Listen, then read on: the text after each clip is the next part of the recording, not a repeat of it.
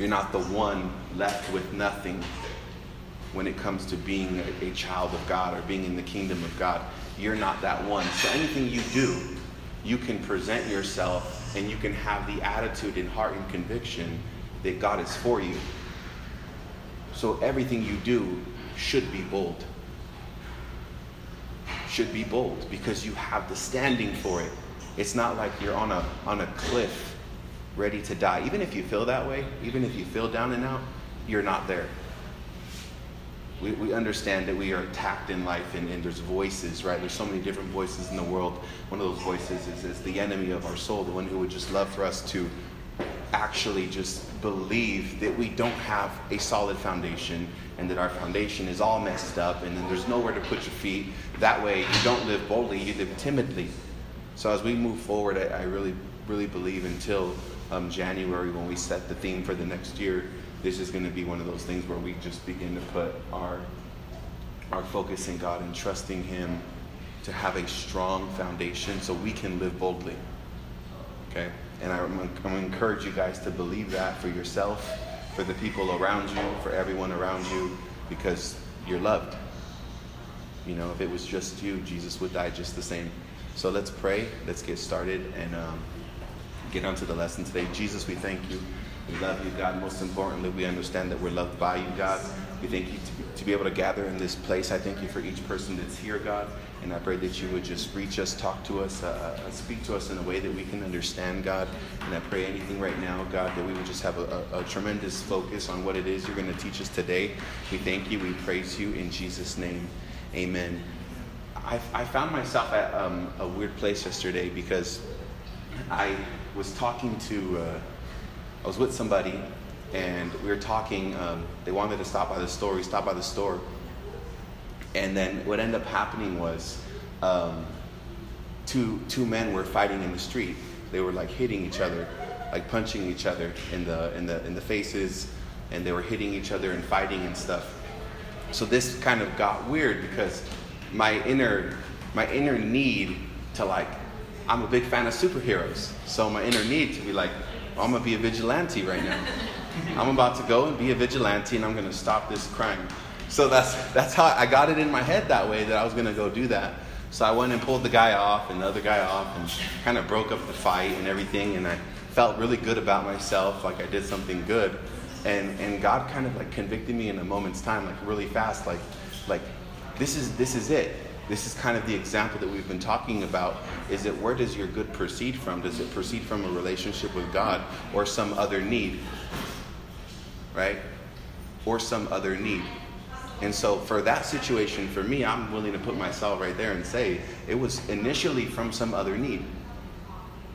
Another need for me to be a superhero or to somehow be somebody for some reason or do something notable, right? Or actionable. And it created my own identity in that moment. I walked into my own identity and I was like, this is who I am. This is what I do. I stand up for the weak. And the way I even approached the situation was a little more like sure of myself, you know? And I felt convicted about that. And I know you're going to be like, oh, why would you feel convicted about that? You're doing something good. I felt convicted about that because there was another way. I didn't approach it from a Christ, the nature of humility and protection and love and that attitude. It was more about my need, you know. And so we can do good things, but still have the wrong intention, right? This is why getting into heaven is not on the basis of good works, right? Or a lack of good works. It's on the basis of your faith in Jesus Christ and what He has done, because we get to that point where it's like, if it's on some other basis, if it's on some other foundation, right?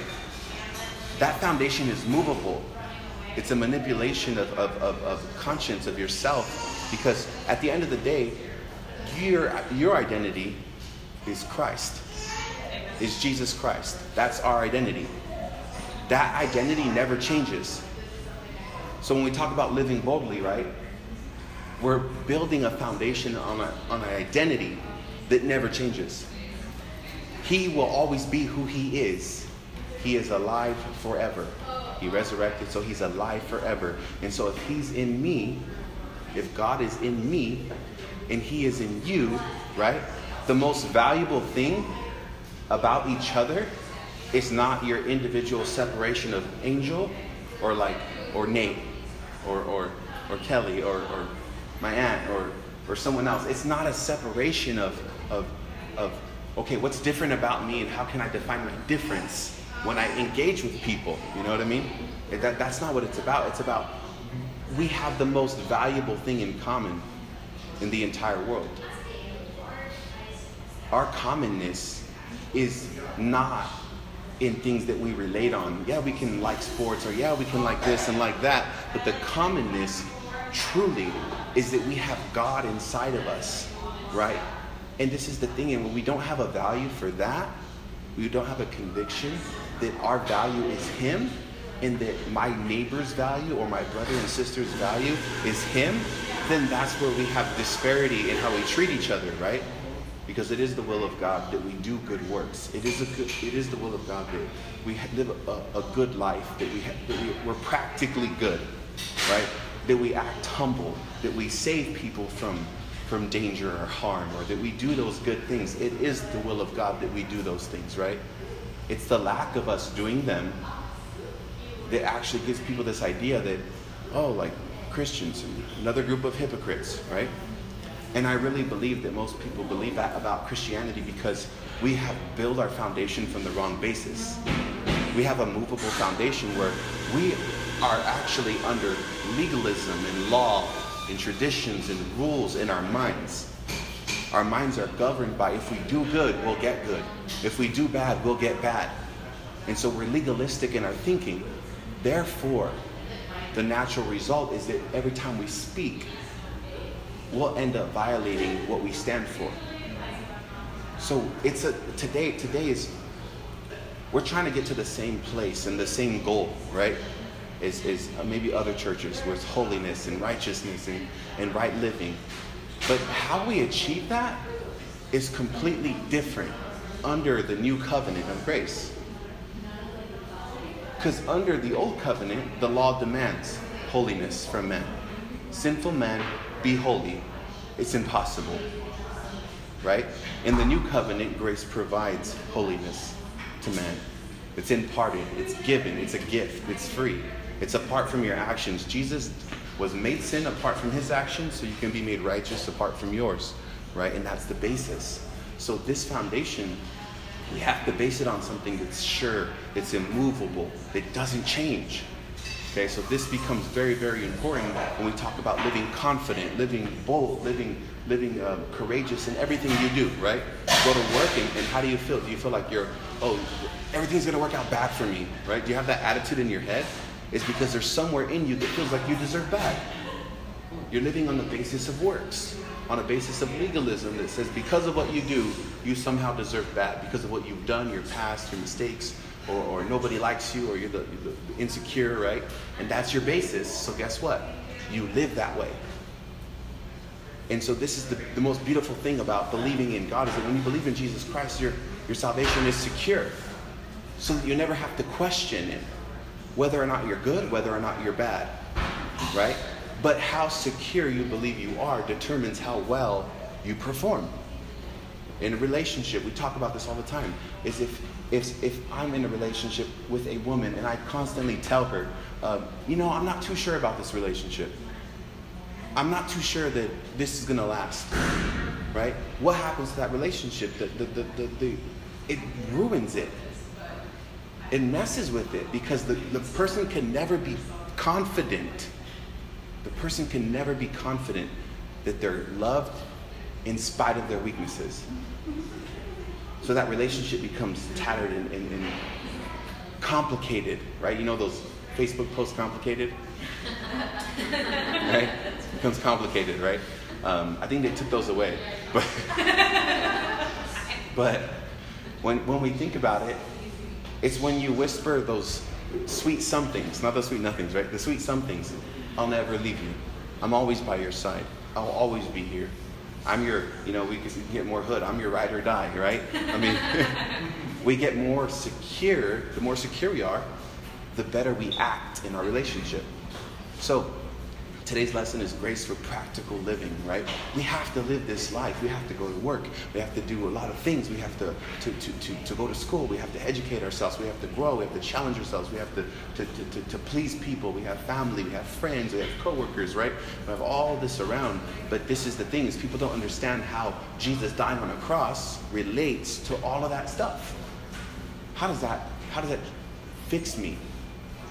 And we went back and we've done I've done some studies where I've seen is that people even in mental asylums where they struggle, right? None of them believe that they have eternal salvation. None of them believe that they're secure and they're right with God. You'll never find a psychologist or someone who's in that profession say, okay, yeah, this person believes they're going to heaven and they have mental problems. That doesn't mix. It doesn't mix. What does mix is to believe that I'm going to hell and having problems. Right? So if we talk to people and we're always on the basis of their sin, oh, you know what? You do that thing, that's probably you're probably going to want to change that if you're going to come to church. You're probably going to want to fix that if you're going to come to church. We kind of shake their basis, right? We take away the security. We completely rob them of their security. And then what? We're left feeling insane, crazy. Because outside of Jesus, there's no way to justify the wrong we've done.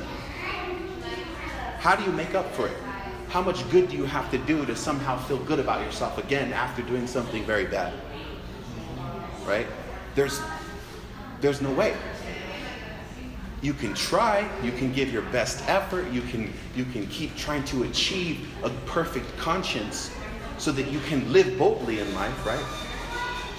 But if the basis is just you and what you do, the good and the bad that you do, then it's always going to shake you. It's always going to shake you. And so Titus 2:11 says this: "For the grace of God that brings salvation has appeared to all men." Okay? So the grace of God, which is God's unearned blessing, brings salvation, which is physical, spiritual defense, protection. So it's protection. The grace of God, the undeserved blessing that we get from God of salvation, okay? It brings protection from what? So it has appeared to all men, teaching us that denying ungodliness, worldly lust, we should live, it should be better translated, living soberly, righteously, godly in this present world. So we understand that grace is the master teacher behind righteous living. Grace is the master teacher, not law. But we've been taught, okay, like use the Bible as a book of disciplines, right? That somehow teach you how to be holy or how to be godly or how to be righteous or how to be anything like that, you know? And so when we talk about grace of God, brings salvation, has appeared to all men, we're talking about Jesus. We're talking about Jesus actually coming. Then it says teaching, which is providing us education on how to deny ungodliness, which is through what? The grace. Then what's the grace message? Well, grace is the master teacher on how believers can gain and deny things that don't demonstrate godliness and worldly lust by what? By what? Having a right standing with God that's apart from works. As I become more righteous in my actions, the more I believe I'm secure. It's been taught opposite. This is the biggest false doctrine you'll ever hear, is that I'm righteous because I obey God. I'm righteous, I'm godly, I'm holy because I obey God. That is false doctrine. That's hard to believe, right? But the opposite is that you're given righteousness as a gift. Your job, your only obedience is to receive it. Right? And the more you're secure in it, the better you perform. If I'm a runner, if I'm a football player, if I'm a basketball player, if I'm any kind of in sports or anything, the more I rest, the more well rested I am, the better I perform. So Obviously, there's righteous acts, but we have been learning about grace through the weeks, right through the Bible studies, that we have tremendous security in God, especially this week has been super, it's unshakable.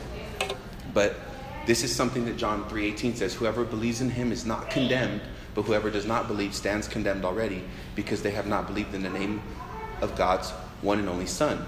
So if we have this security, okay, we will never be condemned. We will never be condemned. This is grace. Amen. But people won't go out and sin more. So if I believe in him, I'm not condemned. If I don't believe him, I'm already condemned. It's not him condemning me. Do you see that? I'm already condemned because I'm under a value system of, okay, here's rules. If I break them, then I condemn myself. So we're not under that. We're under grace. So, this verse alone debunks that it's by works, because we see that grace, this message of security, is the message that brings us into righteous living. So we must get more of this grace message in us. The Bible doesn't say grow in works, but it says grow in grace. Right? Grow in grace. Grace makes you grow in works. But you can't say grow in works. Like if I tell you, okay, go be patient, go be disciplined, right? Go do something with yourself that makes you look like a good person. What does that do to you? That puts you in a very interesting position of trying to achieve it, right? Instead of realizing that you already have it. God, in this situation, if you do not step in on my behalf and help control myself, I'm going to be impatient. I'm not going to demand it from myself, but I'm going to ask you to help me in this situation. It's a dependence on grace, right? Because there's more power in grace than there is in discipline to do righteousness. I'll explain this a little further. So how does a person of grace get from believing to living with good works and acts attached without becoming legalistic? And let me tell you, it's not willpower. How does a person get to good living, right, without becoming legalistic, without thinking, okay, because I live over here, because I live above you guys in my actions and I do good things, right, then I'm now better than you, right? How do we avoid that? Well, that's why it has to be by grace. Because if it's not by grace, then somehow we'll think, okay, I'm better over here, you're worse over here, right? It's not about any of us, but it's all about him and what he's able to do. Again, law demands, grace supplies. Law says, do, which you can't do, and grace supplies and says, here, I got you. I have your back. I'm here for you. And so when we first need to understand what the real gospel is, right? So we're made righteous apart from works by faith that Jesus lived, died, was buried, and resurrected. Okay? We are made right with God because Jesus lived, died, was buried, and resurrected on our behalf. He did the obedience of the law for you, and he paid for the lack of obedience for you. He paid for us, for both sides, right? Because we need a righteous man, and we need someone who's sinless, who hasn't done the wickedness that the law condemns. He did that for us. Okay? So he's not condemning us because he condemned Christ. God is no longer condemning us because in the body of Jesus was the condemnation. They say, well, Angel, it seems like you're going soft on sin. Well, okay, yeah, it sounds like that, but you can't say that we're going soft on sin and Jesus paid this terrible consequence. We're not going soft on sin. We're actually saying that sin is actually so terrible. Look what happened to Jesus. That's how bad sin is.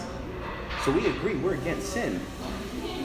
But the difference is we are on a different path than Christianity, the traditional Christianity has taught us. Okay, just go do it. Just go do it. No, just going doing it is not a transformation of the heart. Doing it in faith is not a transformation of the heart. Okay? You have to have a conviction first, a belief, a faith that it is the right thing to do. Right? It has to be in your heart. That's why the law says don't commit adultery, right? But what does Jesus say? Love your neighbor. Love your wife as I have loved you. Love your wife as Christ loves the church. You see the difference in commandment. The commandment is, this is just an abstaining. This is an actual love. To actually love. There's a difference. This can be manipulated. This can't. This is transformation. This is not. This is just a rule. It doesn't show that I have a heart for my wife if I just don't do adultery. Well, I've been good. I haven't done adultery, so I'm good, right? That does nothing to the heart. So we must grow in grace to achieve that transformation. And so here's a verse. Romans 6:14 says, "For sin shall not have dominion over you, for you are not under law, but under grace." So notice this, under law, sin has dominion over me. If I'm legalistic, if I think I'm right with God by what I do, right? Then under law, under legalism, sin has dominion over me. Wait a minute, that's opposite of what we're taught. We're taught that, if you're under grace, man, be careful with that message because people will go out and sin. Right? But it says here clearly, "For sin shall not have dominion over you, for you're not under law." So it's saying that sin will have dominion if you're under law. Right? But under grace. Then it says, "What then? Shall we sin because we are not under law but under grace? God forbid." God forbid. So he's saying, obviously not. If you're under grace, doesn't mean you're going to go out and sin. That's not what it's saying. 1 Corinthians 15:56 says, "The strength of sin is the law." The more law we preach, the more legalistic, the more religion we preach, the more of that we preach, the more the do's and don'ts and tell people what to do and govern their lives and control, right? The more of that we preach, the stronger sin gets. It may not always be obvious, right? This is why you see people who are religious come out with the most perverse or perverted sins, right? Because they're kept under wraps. They're put in this box, and then it explodes. Because that's what the strength of... I didn't say that. That's the Bible that says strength of sin is the law. The more I preach legalism, the more I tell you what to do, right? Without giving you the supply, then what happens? The more susceptible you become to living in sin. And so here in Romans 6:17 it says, "But God be thanked that you were," past tense, "the servants of sin, but you have obeyed from the heart." See, Angel, look, it says obedience, right? Everyone says that. And look, it says obedience right there. It says you have obeyed from the heart. You had faith, which is that form of doctrine that was delivered to you. This is talking about righteousness by faith. You obeyed, okay? Here's the kicker. I was talking to Jeff about this on Saturday, and I was saying that you should copy my faith, not my actions. You should copy my faith, not my actions. If you try to copy my actions, you'll come short of imitating them, okay? But if you copy my faith, right, it'll produce those actions. When Paul says, "Follow me as I follow Christ," he's saying, follow me, copy my faith. If you see how much faith I have in God, copy that. If you're going to copy something, right? And then if it doesn't produce the same thing, then you know you're probably not believing it right. We don't do anything we don't believe, right? We believe this coffee shop would be open when we came, so we came. It's so simple. It is so simple. Okay, but we make it kind of complicated. So then verse 18 says, "But then being made free from sin, you became the servants of righteousness." So it's believing I'm right with God that makes me free from being a slave of sin. We are taught that we are free from sinful actions and deeds, but the word righteousness here is a noun. Okay? Is anyone in here free from sinful actions and deeds? No. Right? No. None of us are. None of us are free from sinful actions and deeds. So if the Bible says you're free from sin, what is it saying? You're free from its power over you. Okay? What does that mean? That's the hard part. That's where it gets tricky in Christianity. Because what does that mean then? If it's a noun, It's not referring to actions, that you're free from the action of sin. It means you're free from the condition that creates the action. You're free from the identity that was given to you by Adam. So Adam imparted to you the sinful nature. It's unfair, right? Why are we all sinners? Because of Adam. It's unfair. But guess what? He did the same thing with Christ. Why are we all who believe in Jesus made righteous apart from actions? Why? Because it's not fair, just the same. It's the same unfairness. But again, it's the fairness of God to say, okay, if you're imparted sinful nature, then you're imparted righteous nature, a righteous nature as well. It means you're given to it for free. You got sinful nature for free, and no matter what you did, you could never be righteous, right? When we got our sinful nature, no matter what we did, we could never be righteous. So that when we get our righteous nature, no matter what we do, we could never lose our righteous standing. Because when you're under grace, sin will not have dominion over you. When you're under law, sin will have dominion over you. When you're under grace, sin has no dominion over you. That means the more secure you believe you are in your relationship with God, that you can't lose what He's giving you, the more sin has no dominion, no strength over your life. But we preach the opposite, right? We've heard the opposite. We've been taught the opposite because our nature says do good, get good. And so it confuses us because our nature says a reward system, right? The puppy obeys, what do? You throw it a bone, right? It's very natural. It's very innate. This is why it takes a revelation from God to understand this. This is why we're saying, okay, it's the basis has to be right? To be able to live with good, to be able to get to the point where we see good works. We're saved unto good works. But how do we get there without becoming the Pharisees? How do we get there? That's been the problem. And what we're saying is how we get there is by believing that you're more secure, that it's less about your actions, so that it becomes fruit. Does a tree struggle to bear fruit? No. It doesn't struggle to bear fruit. It just bears fruit. Right? Amen? It just bears fruit. It just does. Does it like, oh, I'm trying to bear fruit and I can't? No, it's a tree. It's planted, it's made that way, and as long as you water it, right? That's what the word's for, right?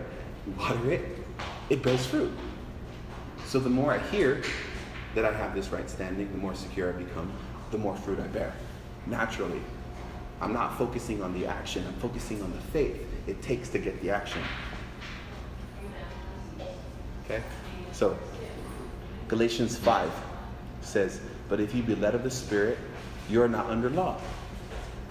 If I'm under law, then be made righteous by what I do. Here's the list of things I'll struggle with. So if I'm under law, here's the list of things I'll struggle with, okay? So it says, but if you're led of the Spirit, you're not under law. But it says, now the works of the flesh are manifest, which are these: adultery, fornication, uncleanliness, licentiousness, idolatry, witchcraft, hatred, variance, emulations, wrath, strife, seditions, heresies, envying, murder, drunkenness, reveling, and such like of these which I tell you, and have I told you in past times, that they which do such things shall not inherit the kingdom of God. So people have said, okay, well, why does the Bible say that if it's all grace? Why does it say these people won't inherit the kingdom of God who do these lifestyles, right? What does it say is the source of these lifestyles? Being under law. If you be led of the Spirit, you're not under law. That's the context, right? Then it says, now, the works of the flesh, which are the strength of sin is the law, right? So they're provoked by the legalism. They're provoked by it. Therefore, we end with idolatry, witchcraft, hatred, murder, drunkenness, revelry. That's where we end up getting. Because we believe that we're saved by our works. We believe we're right with God by our works. So we get to sin. That's how we get on the path to sin. That's the natural result of being under law, is living in sin. So this is the issue. When we're living in sin as believers, right, as people who believe in God and Christians, do you know why we're doing that? It's because a part of us is legalistic. A part of us is still thinks we're right with God by what we do. There's a part of us that still believes that it's because what I do that I'm not right with God, and it's because of what I do that I am right with God, instead of being secure. So then it says this. You can't go to, well, this is what I wrote this, but you can't go to heaven as a result of being sinful, but being under law. You're denied heaven not because you're sinful. That's just the fruit. But because you're under law. Because you think you can earn heaven. Therefore, you're denied heaven.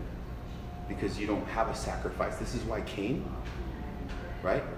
This is why Cain wasn't accepted. Because he didn't bring a sacrifice.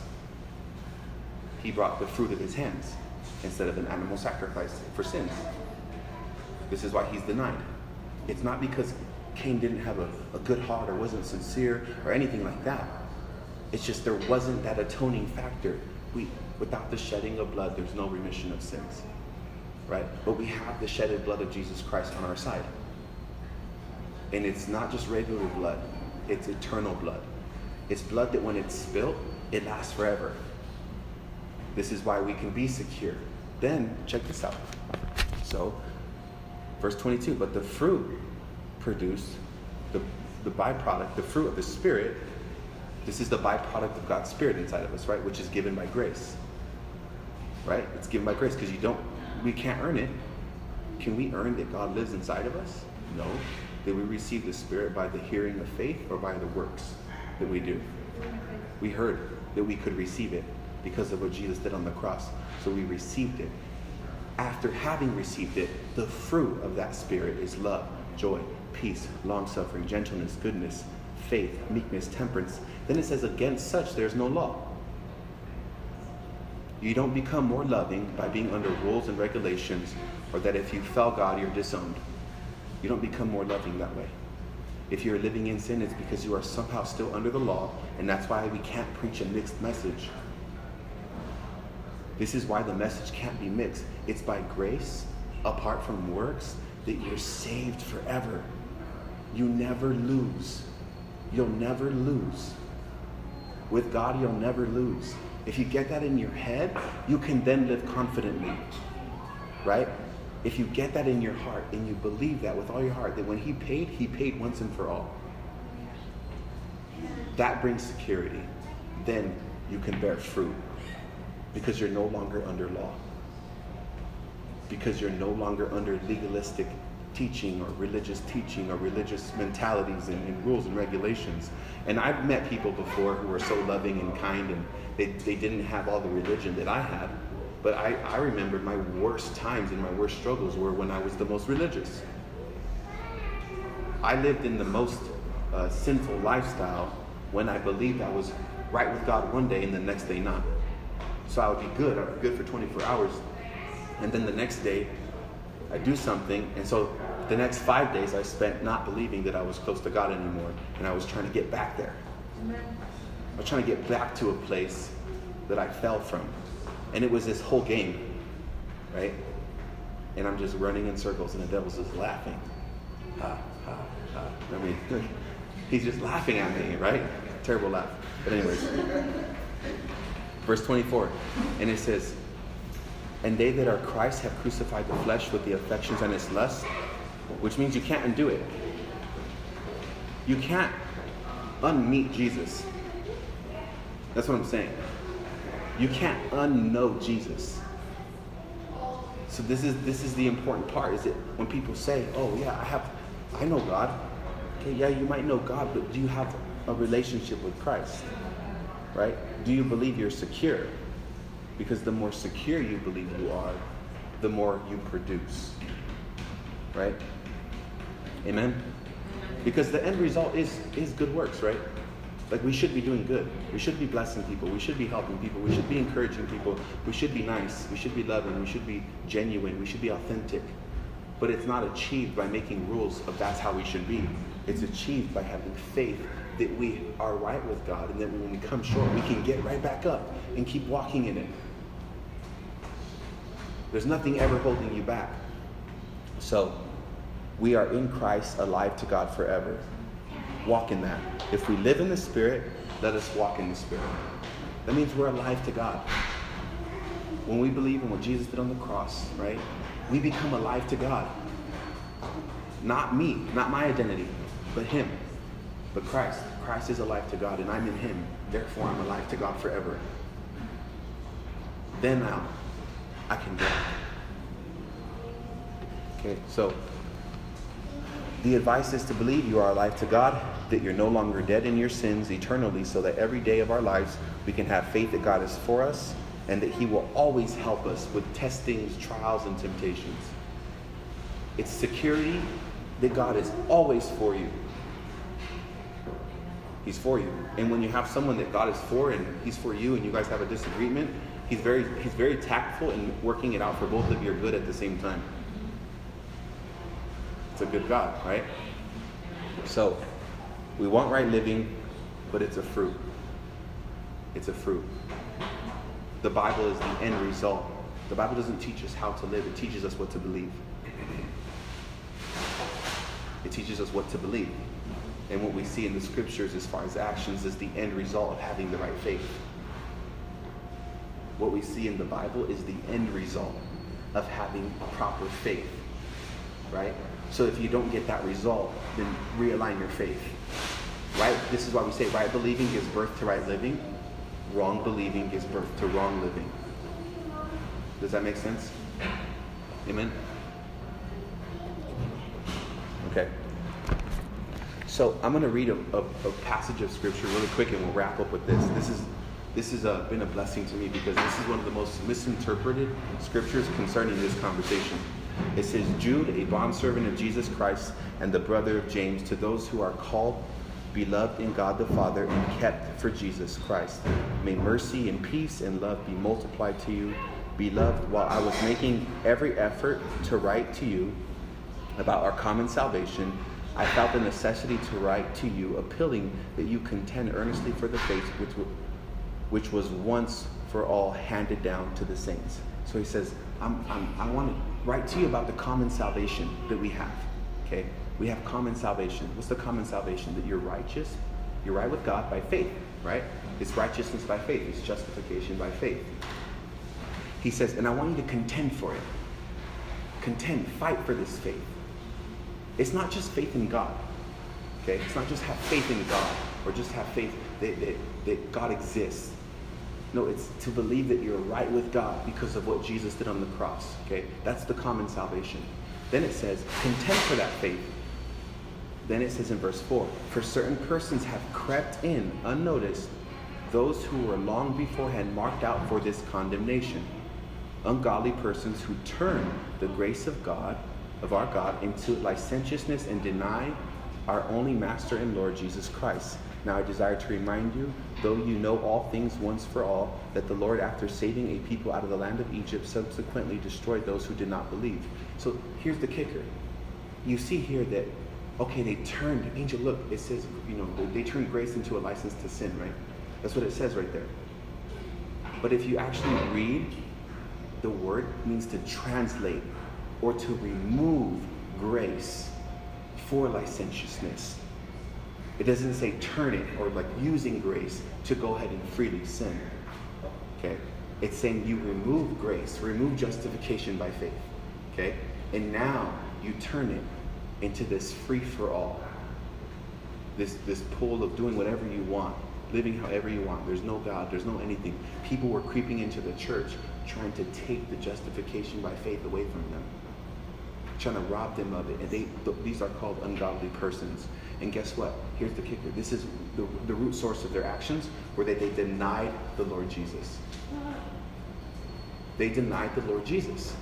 Then the next verse is key. It says, now I desire to remind you to know all things. The Lord, after saving a people out of the land of Egypt, destroyed those who did not believe. Okay? He destroyed the Egyptians, okay? But because of what? Unbelief. not because of their actions, their unbelief. So, 1, they turned. The word turn can be translated to remove, replace, or translated. Okay? Number 2, using grace as a license to be immoral is foreign to the Bible. It's foreign to the Bible if you read it. Though Paul doesn't mention that at first, hearing without experiencing God's grace, you might think that.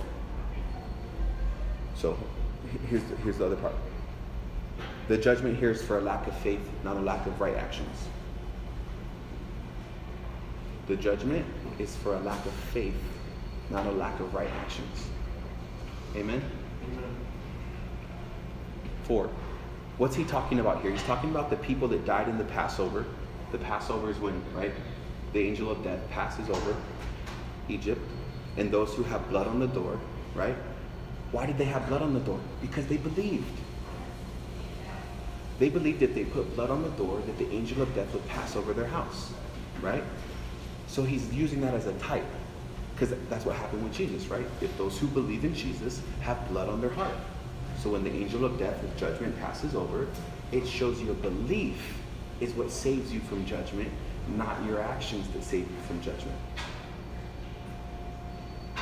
And what they wanted to do was take this justification by faith out of the church. That you're right with God because of what Jesus did on the cross, and nothing can ever change that. They wanted to rob that from the people and give them licentiousness and say, here, just do whatever you want. You're already saved. Do whatever you want. And what it was doing was tempting their hearts to be moved from transformation back into just, whatever. Do whatever. But their hearts wouldn't be moved, because you'll be able, you can see if you read the whole book that their hearts were not moved. So have faith that what Jesus did is enough. And today, if you guys want to stand, we'll end.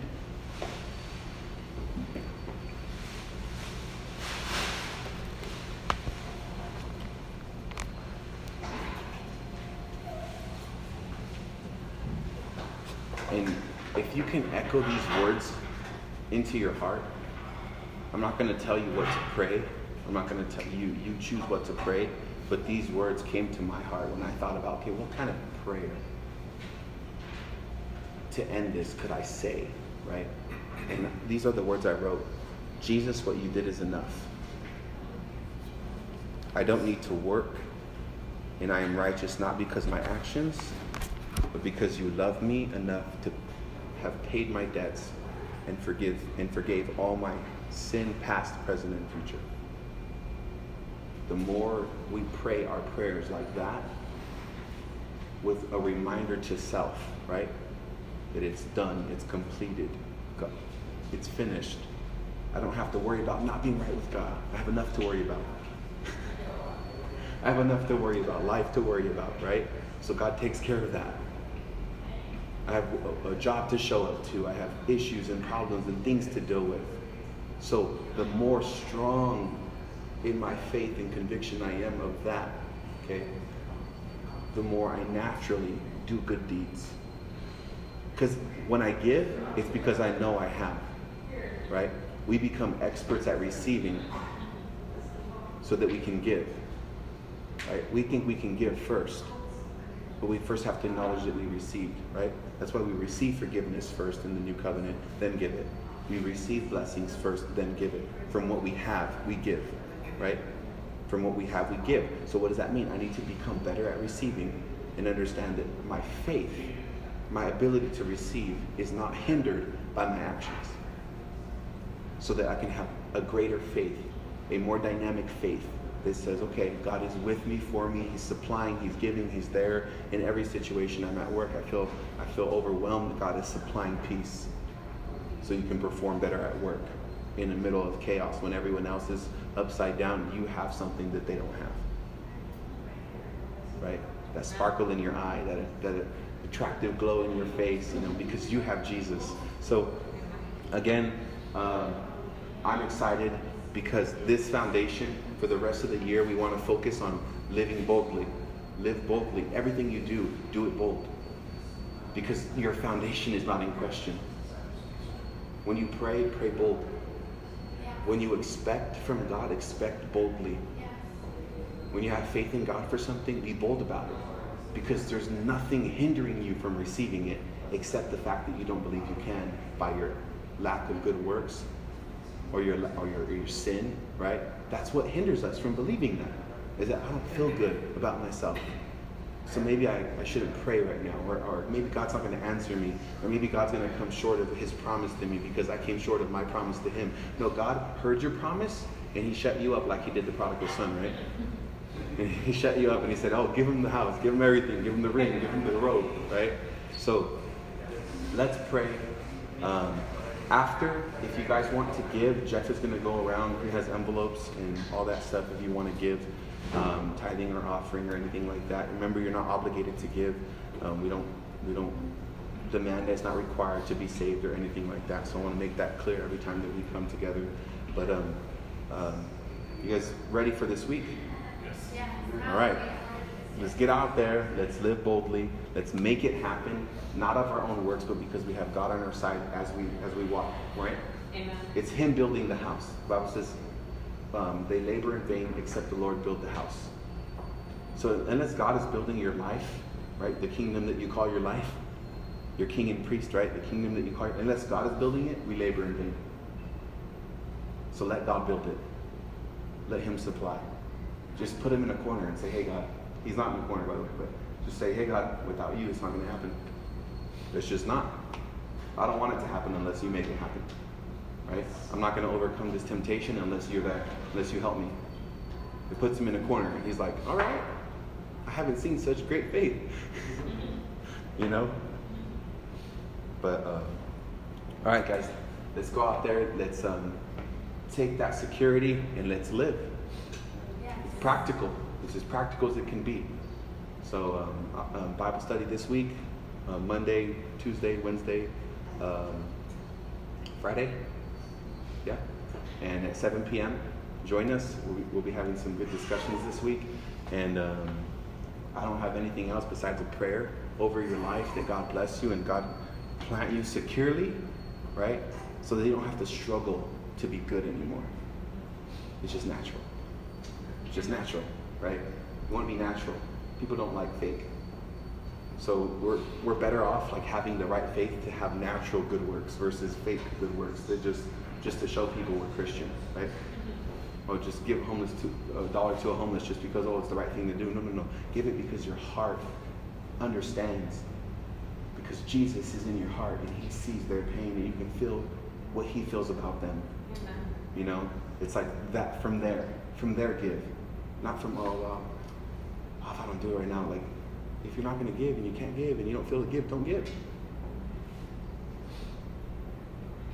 But make sure it's from transformation, not from this idea that I'm going to be closer to God because I give, because I do this, or because I do that, right? So let's pray. Jesus, we thank you. Thank you for this opportunity to gather, to be here, God. We praise you. We acknowledge your presence tonight, God. We thank you for this opportunity just to come together, to be changed, to be molded, God, into your image and what you are, God. And we thank you today that, God, you planted us securely. You put a rock in a sure place, God. You put a nail in a sure place, God. And we're not moved, God. We can live bold. We can just go to work, God, and trust that those promotions, those things that are working, our jobs, God, are for us. We can go, God, in our family, God, and expect favor in our relationships with people, God. Expect favor in all our dealings, God. Favor that's unexplainable, that has nothing to do with our talent, with our ability, God. We put all our talents, all our abilities, we set them aside, God, and we trust that we only want to receive if it's from you and it's by grace, God. We thank you today, God, and I pray that each person here, God, would be blessed this week, God, that they would go out there, God, and just conquer the world through your grace, through your love, God, and they would just stand firm and immovable, God. We know the devil's on attack, and he's trying to take away our security. He's trying to make us feel condemned, and everything we do make us feel bad, that we're not good enough, that we're below, and we're not anything or worth anything, God. But in reality, God, we know that's a lie. That's just a lie to rob us of faith. So we cast that aside, God. We cancel that assignment in Jesus' name, and we trust you completely, God, that we are totally secure in you. In Jesus' name, amen. God bless you guys.